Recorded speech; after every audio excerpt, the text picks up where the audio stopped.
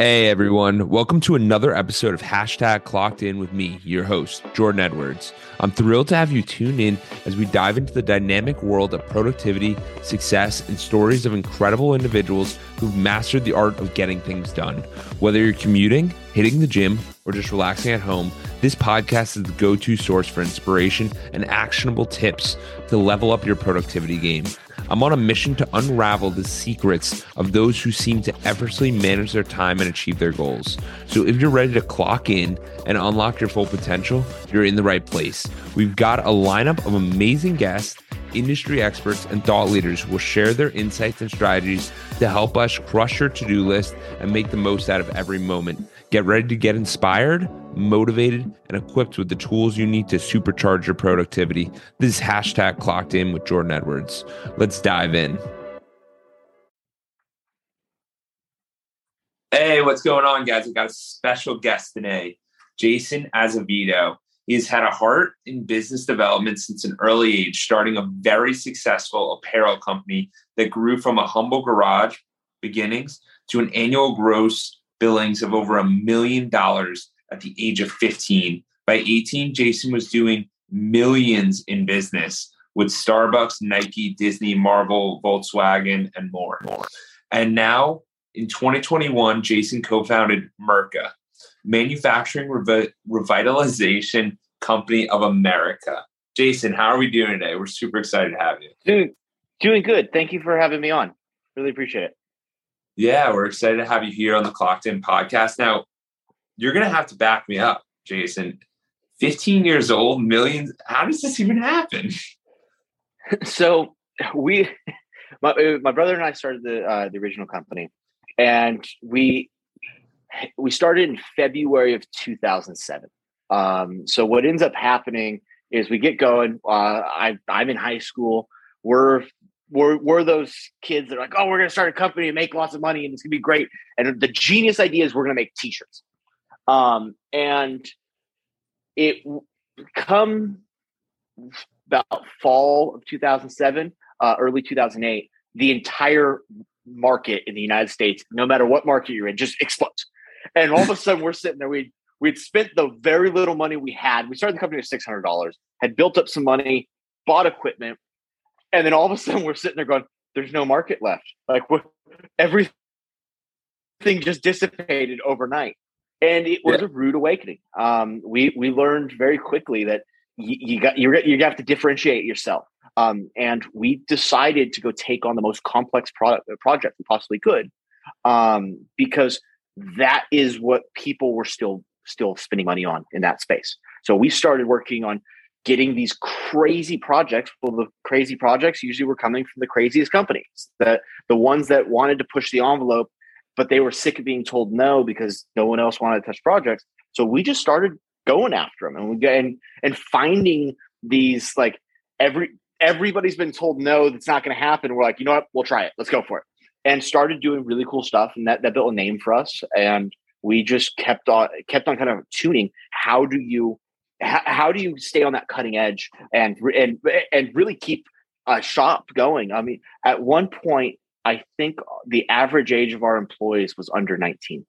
Like it was a bunch of high school kids and like early college kids running these crazy things because those are the people we knew. It was cool because we knew we were so green, we didn't know what we didn't know. So it allowed us to just have our open minds here to take on crazy stuff. We had a blast doing it. It was like everyone else getting bored about what they're doing. We're just like, every day was a whole different philosophy. So it built from there. So at this point, you're saying that were you partially in high school, partially doing the business? How is this work? Like, I'm in high school. Like I said, we started when I was 15. I'm in high school. I had a deal with most of my teachers that, especially like the early periods, that if I could do well enough on the section test ahead of time, they'd let me sleep in the class. So I distinctly remember a calculus teacher. I'm amazed he let me do this, but I literally would sleep in his class in the morning because I'd go to school. I had the like 7 a.m. Start, and I go three or four classes, and would grab some food, drive to the factory. We would run till 3, 4 in the morning, get a little bit of sleep, go back to school, kind of walk through as this groggy like zombie, and repeat it again and again. And that's how we got it going at first. And it was just sheer like our diets were pretty much Red Bull and beef jerky. Like that was our sustenance every day. Oh my God, I love it. And when you were talking about these projects, these crazy projects, obviously you don't have to get into the specifics, but like give us an example of like what's a crazy product that maybe other people weren't open to taking, and it was due to the complexity that at the time it worked for you guys. So I can give an example of one of the ones we did. So we actually printed this giant muffin on a shirt. Okay, it was gaudy, like it was just way over the top. And where the muffin, kind of the muffin top came on, all the inks were like puffy. They were almost like puffy paint. So it felt like the texture of an actual muffin. And then we figured out how to homogenize vanilla essential oil into the inks so that it smelt like a vanilla cupcake at all times. And then it had like sparkle to it and all this. And then all of it was being done with the most healthy inks that were in existence yet, because right around then they were changing the laws that you had to use phthalate, no phthalates within inks. So we're doing this with inks that are completely untested. And people are like, what's the point of this? Like, it's because we can't. And like every little kid loves having this giant puffy piece. Another one that we did for a certain superhero, a very well-known superhero, we actually developed the arm sleeves for how it created all the contouring and all of the effects that were being done on the sleeve. I had a costume designer walk in one day, and he was just like, I have a crazy idea, and I heard you guys are crazy enough to listen to me. Okay, sure, let's talk about it. So that was it was all sorts of stuff like that. We've always kind of just trying to push the envelope on what was really possible, and really how to get a nice, good quality product with that kind of craziness. Wow, that now I get the picture of what you're really talking about here. That's interesting. It's fascinating how differentiating yourself, and even at a younger age, it doesn't matter, but that can give you access to what not everyone else is doing, because everyone else is kind of sticking to their lane and they go, we don't do that. And it's like, no, we can try whatever. Yeah, exactly. Well, and the beauty of it is really sometimes it's nice to not know what you don't know. Like we were doing stuff. Everyone's like, that's not going to work. We're like, we don't know it's not going to work. Like we had at one point, we had designed overhead projection systems. So and we got into doing like actual fabric too, and all of that, not just like t-shirts.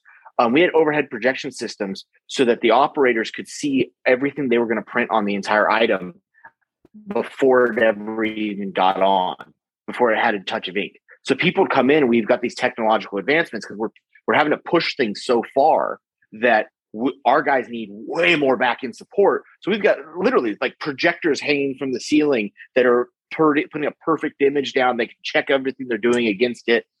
And all of it had to be developed in-house because none of it existed.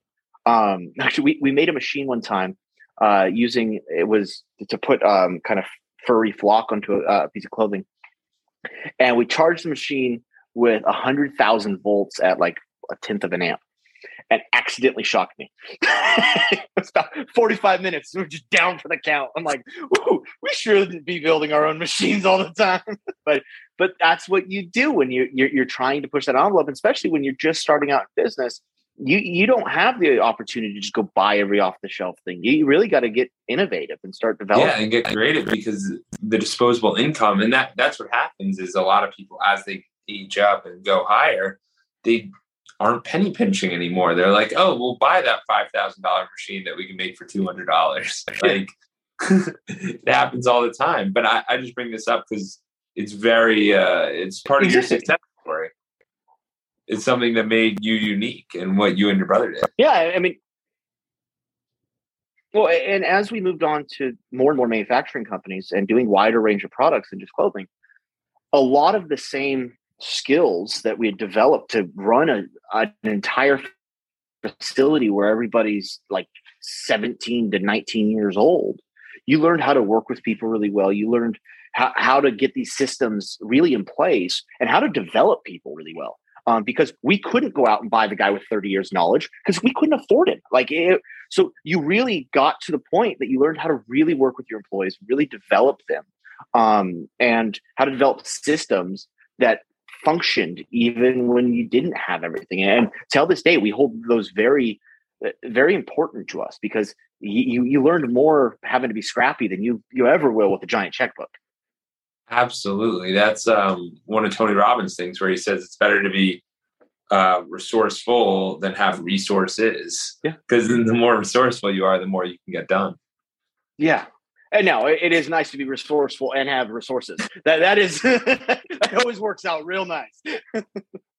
So to fast forward a little bit, I know you did some companies, but that resourceful and resources, that's kind of where you're at today, right? With Mirka. What's going on? So we started MRCA about a year ago. And the whole concept behind it is there are amazing legacy U.S. manufacturing companies throughout the country.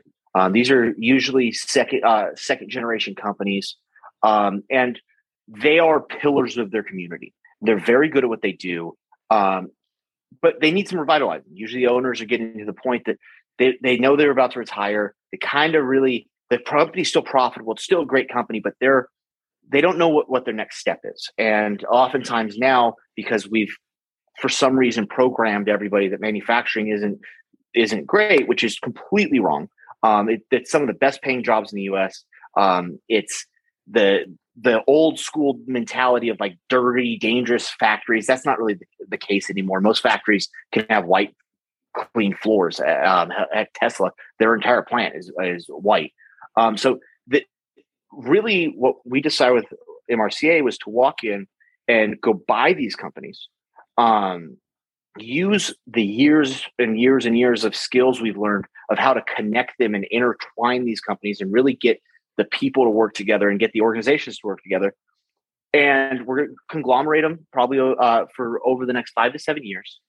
And then we're actually going to turn around and transfer 100% of the ownership of the companies to the employees within them, so that we really protect those local communities instead of a typical conglomerate that's going to come in and kind of strip mine the companies and then move the jobs to all one central location. We're protecting these local communities.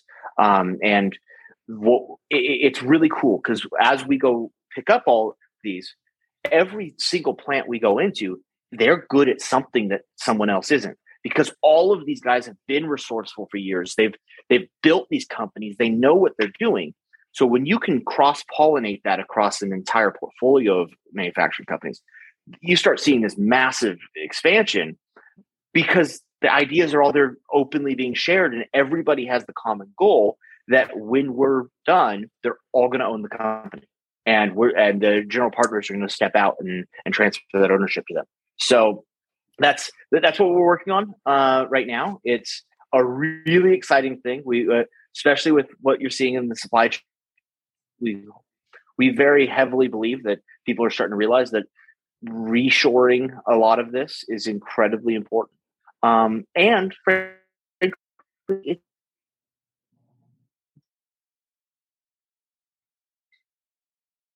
good for the local teams that are great benefits for the people within them. Yeah, absolutely. And one of the things you mentioned is that you were talking about how people go into manufacturing areas. What was the real change? Like, what's the normal conglomerate doing versus what you're doing?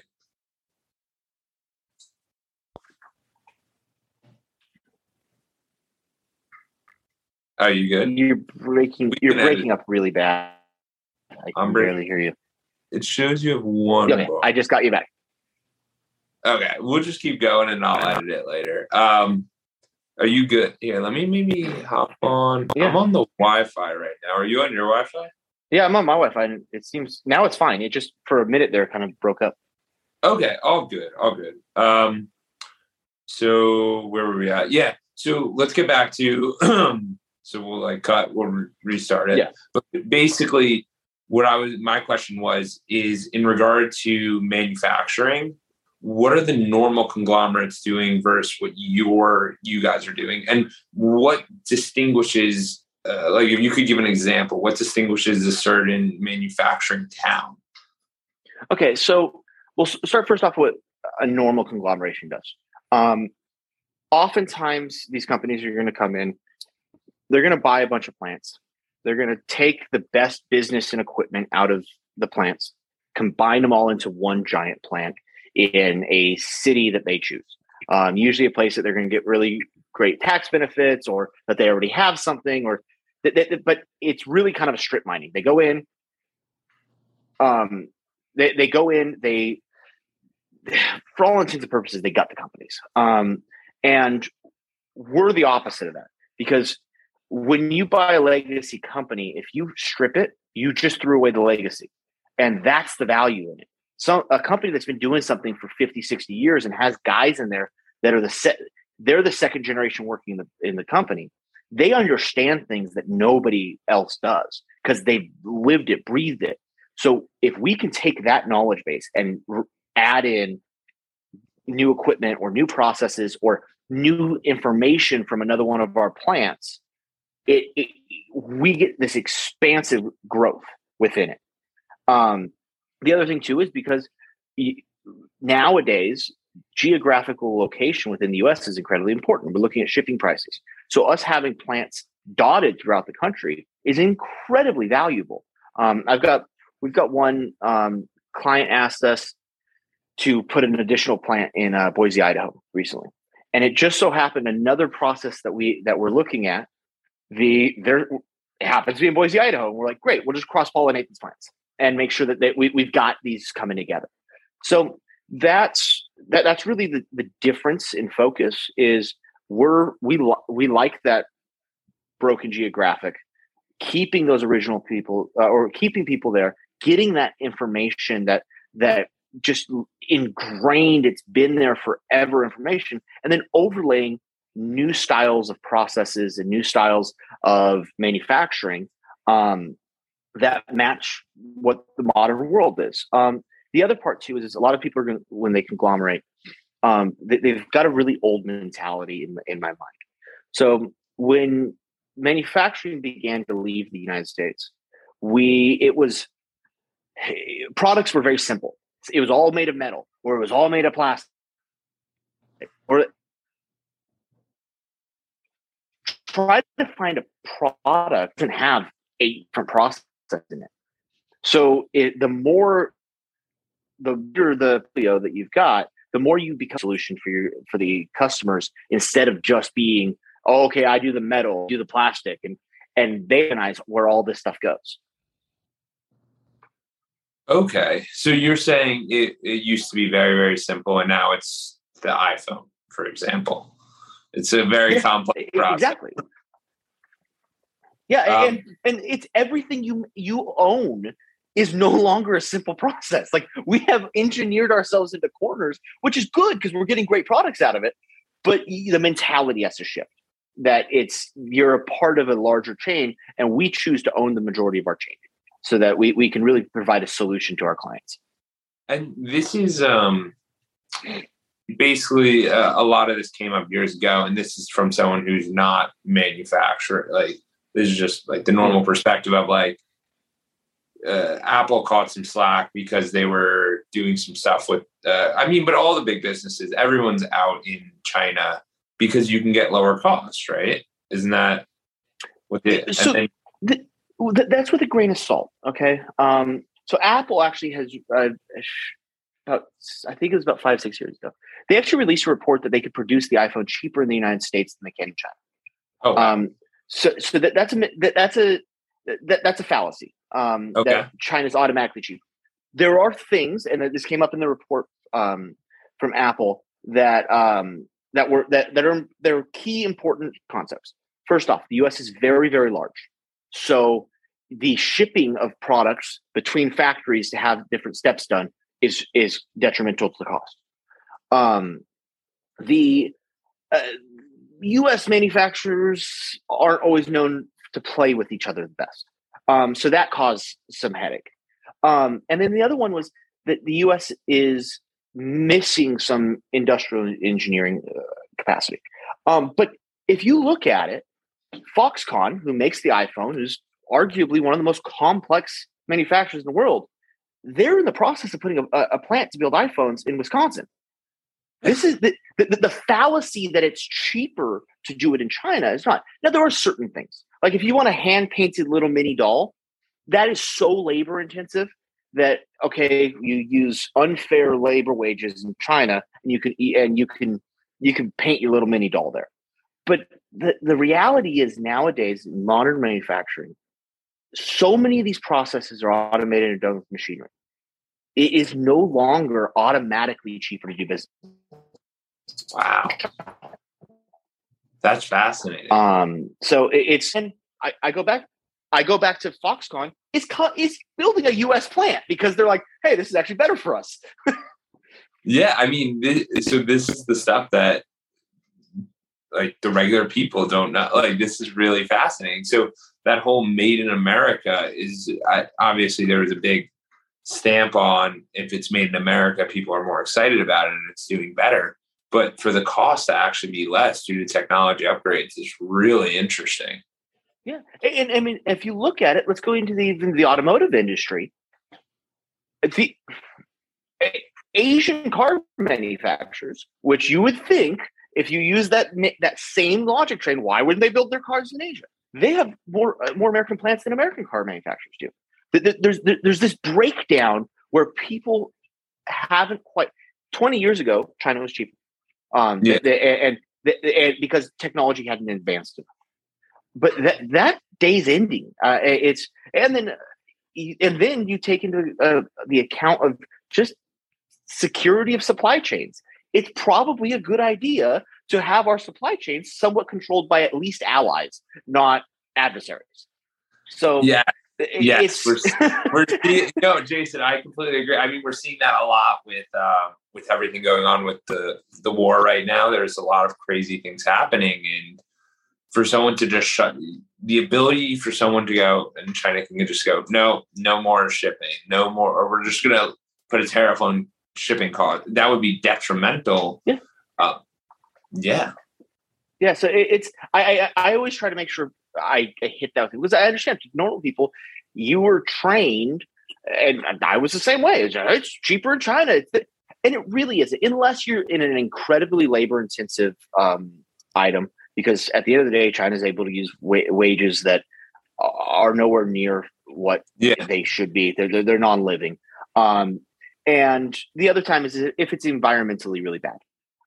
Because the U.S. does protect its environment and does have rules to it, and a lot of low wage countries just don't care. And so very environmentally dangerous items also don't always make sense in the U.S. But the reality is the majority of items are now or are becoming competitive in the U.S. again. Absolutely. So for you going into starting Mirka and just buying up these plants, what's the thought process? Is it really just how can we interconnect everything and make this system work for everybody, for the different landowners, for the different farmlands, for the different people that are in each of these towns, and then just seeing how everyone can cross-pollinate together and how it can make something really special, especially with that meeting that you say. So on average, we're reviewing 50, let's say about 50 to 60 companies a week. Wow. Of that, 3 to 4 make it to step 2 of the review. So we are very selective. There are things that we look for. We look for owners that truly care about their people, because that's a culture that has to exist for us. How do you not to cut you off there, but how do you check that out? How do you? So, what's the indicator for you? When we do our initial meetings with any owner, they're easy tells. If the owner spends his entire time talking about the numbers or talking about the products, and we ask a lot of questions about the humans and ask, hey, what do you do for them? What does it look like when this happens? And you can just kind of tell if somebody really cares about the people. It's not an absolute no to us, but we do like to find companies that the people are cared for. First off, because those are the type of sellers that I want to do business with. And beyond that, if somebody's been cared for, they're in a good position for us to kind of revitalize that job and push it forward. If a company, and we do see this, and it's sad, sometimes you walk into a company and the people are being treated horribly. And you're like, well, then that's not a good, that doesn't have a good legacy attached to it. So you're making it work just because you're a bulldog and you're largely attacking the employees to get more out of them. So we take that into a heavy account of just kind of what does that look like. Other one is look at the general area that they're in. How important is this company to is the another big one is are a living wage for that area. So really trying to understand. I've got one seller right now. He spends all year long excited buying Christmas presents for the Christmas giveaway, and he'll dress up as Santa Claus and give it all up. And I heard this story. I'm like, I want to do business with you. Like it was like, if you spend your whole year just excited about being able to give back to your people on that week, that's it. Like that, I know that we can do something together because your heart's in the right place. So you built a company that matches them. Yeah. Okay. So it's really the indicator on knowing that it's about the people and really helping these people. And when you guys go in, you don't even want them. Do you even want the people to realize that it's new ownership? I mean, so when we buy a place, we immediately announce it's new ownership. Of course. And then we also have to acknowledge. We also have to announce to the employees, hey, by the way, when we're done with this, we're transferring all the ownership to you too. Like and that you always get this like questionable face of like, wait, what? No, this doesn't make sense. Like we'll show you guys. We'll map out how this all works. But I'm promising you, when I'm done here, you're gonna own the company.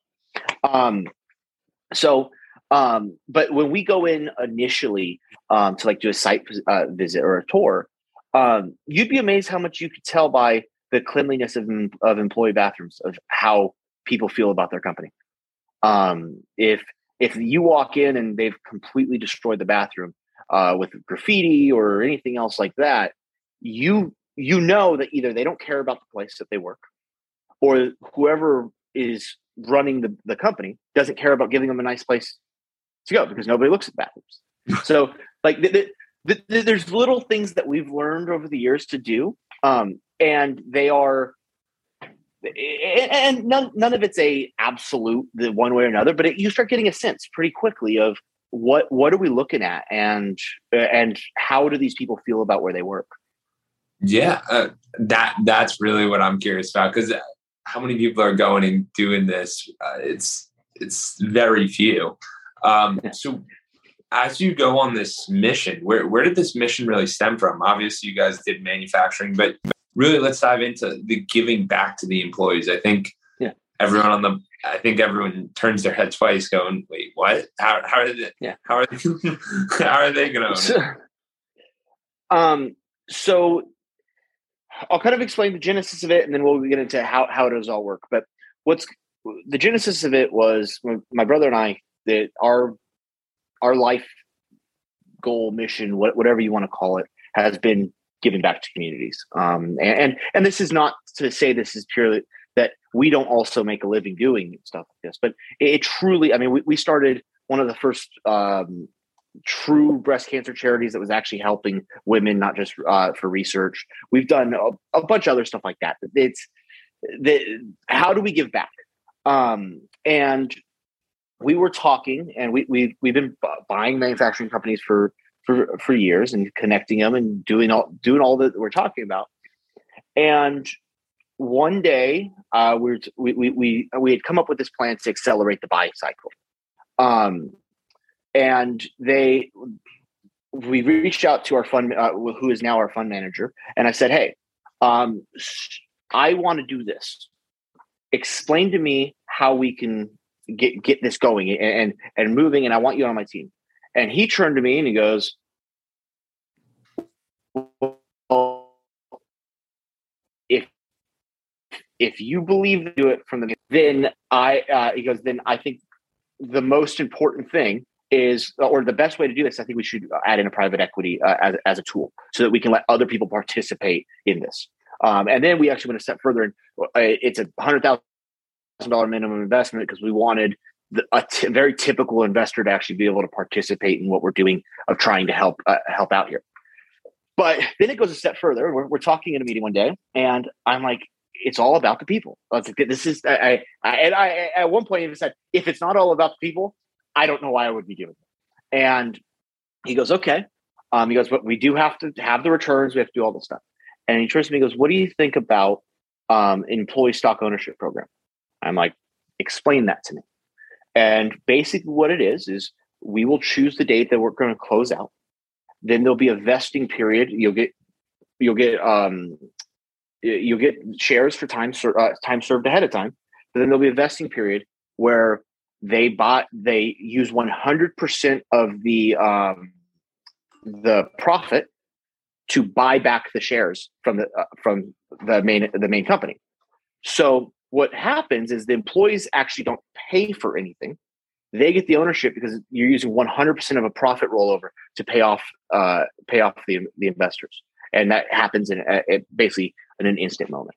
So it benefits both sides. Then there's some other really cool stuff because we're buying companies at a lower market, which we're talking 3.5 to 5x EBITDA, and then we take them to a conglomerated market, and their valuation goes up into the 10 to 12 X's.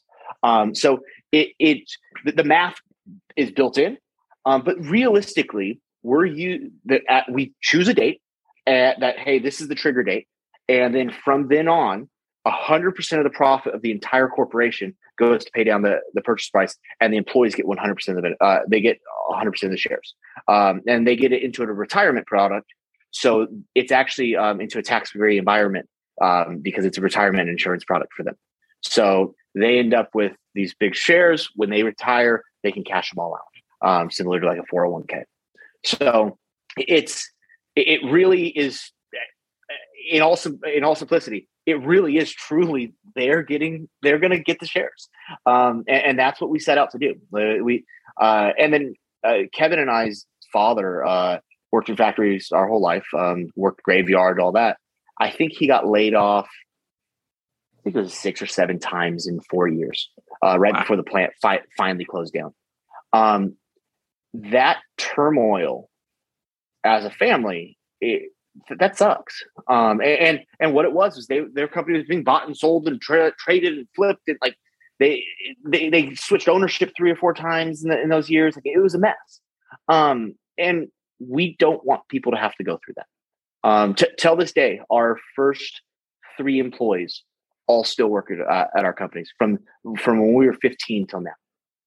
Now, granted, they've come up the ladder quite a bit. they're no longer near what they started at. They're all have kind of leading positions, but we truly have focused on how do you make sure that people are taken care of, and to that extent, then they take care of the company very well. Also, there's famous Branson saying, of employees or firms. We believe in that philosophy very heavily. Yeah, absolutely. I think that's seems to be one of the things that have allowed you guys to really succeed at different ventures in different places. So that's fascinating. That story about that was your dad? Yeah, it was my father. Yeah, I mean this is the why. This is where it comes from, and then each of these people coming back, being able to go to them and say, "Hey, no, you're protected. You're actually going to make a lot more money than you ever thought you would because you've been contributing to something, and you never had equity, but now you do have equity." Fascinating. We're really excited about it. It's truly. Actually, so after my father got laid off, we had the final time. They actually shut down the factory they worked at. We had one of our first companies. We just moved into a bigger space. Things are getting a little crazy. Like we're just started to add gasoline to the fire, and they got laid off, and him and my father and one or two other guys from his plant ended up coming and working for us. It was the first adults that we had ever had in the building. And it was interesting because we had never had adults around. So they're like, but this isn't the way we do it. And we're going to try different ways.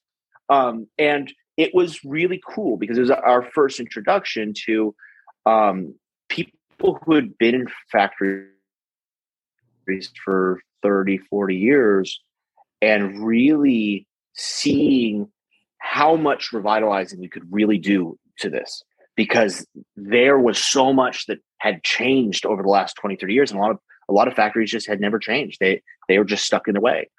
So we started learning that with just a little bit of energy, you could just completely revolutionize the work and the people.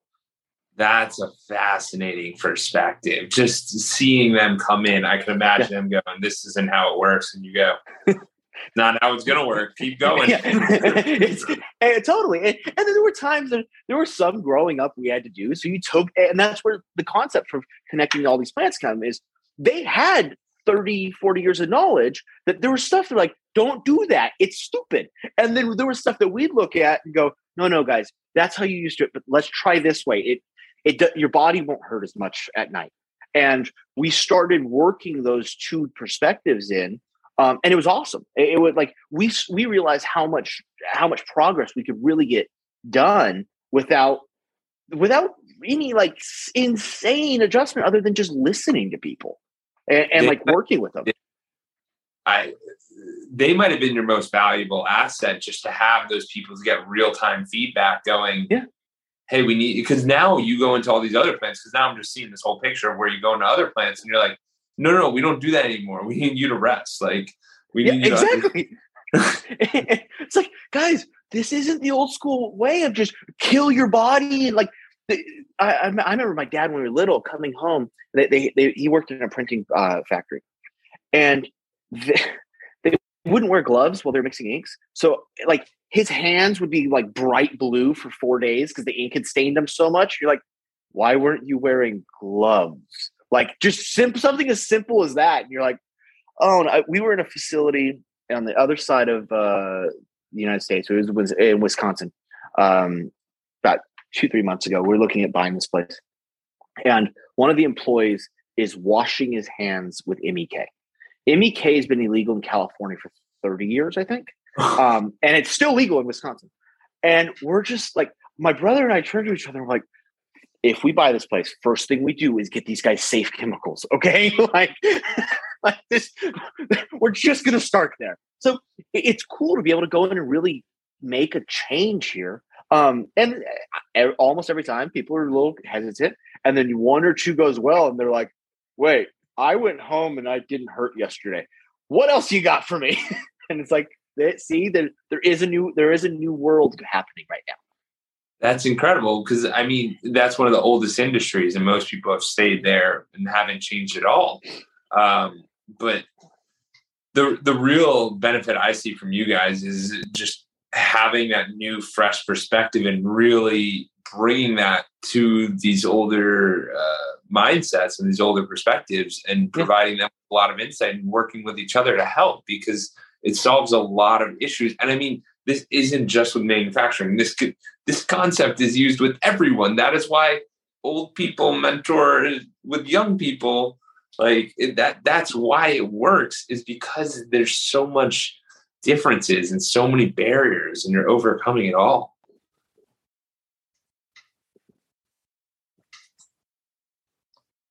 Yeah. Well, and that was one of the coolest things about starting at the age that we did. We were the cute young kids to all of the older guys. So, and actually to that point, older women, they would take us under their wing and be like, "Hey, stupid kids, like, let me show you how this works." And we think, "Sure, great, we'll learn anything. We love it." And we got that balance so early on. It's been awesome because we learned that, hey, there are reasons why things are being done the way they are, and there's reasons why things need to change. And if you can balance those two, you've got a very golden formula. Yeah, especially with you guys being so young and so looking to learn. And then you can sit there and go, "Kevin, that's silly. That's silly." Like, don't tell Dad, but that makes no sense. And then you move on, and you're like, "Oh yeah." And there's been plenty of times I had we've got some very, very intelligent, very seasoned team members nowadays, and I mean, from guys who helped launch Tesla to really cool team. And it's fun because we tell this day, you take everybody in a room, you grab a whiteboard, and you're like, "Okay, what can we do to make this better?" I'll give you an example. We had one on Friday of last week. I was at my house in Texas, and I logged in. We've got overhead cameras over almost all of our production lines. And I logged in because I'm like, they're like, "Hey, we need help on one of these lines. Like, things aren't going great." I'm like, "Okay, cool." So I log in. I start looking at it. I'm like, "Huh, that's weird." So I call up one of the older guys. I'm like, "Hey, what do you think about this, this, and this?" Okay.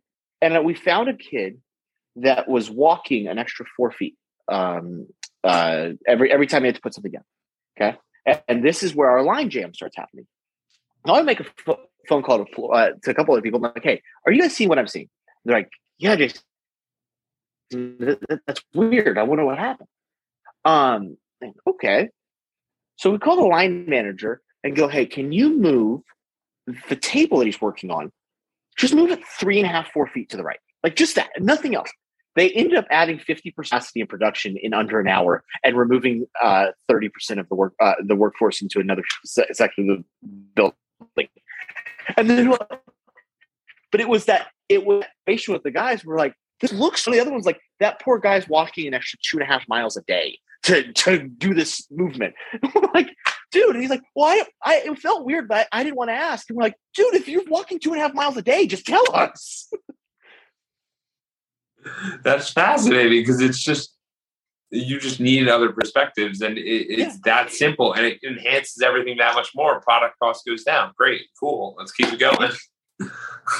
Yeah, totally. But yeah, so that's the kind of stuff that makes this special. You build a team that you can just bounce ideas off of constantly, and it's a living, breathing organism. I mean, especially right now with supply chain, where you don't always know if you're going to get the metal order that you placed in tomorrow.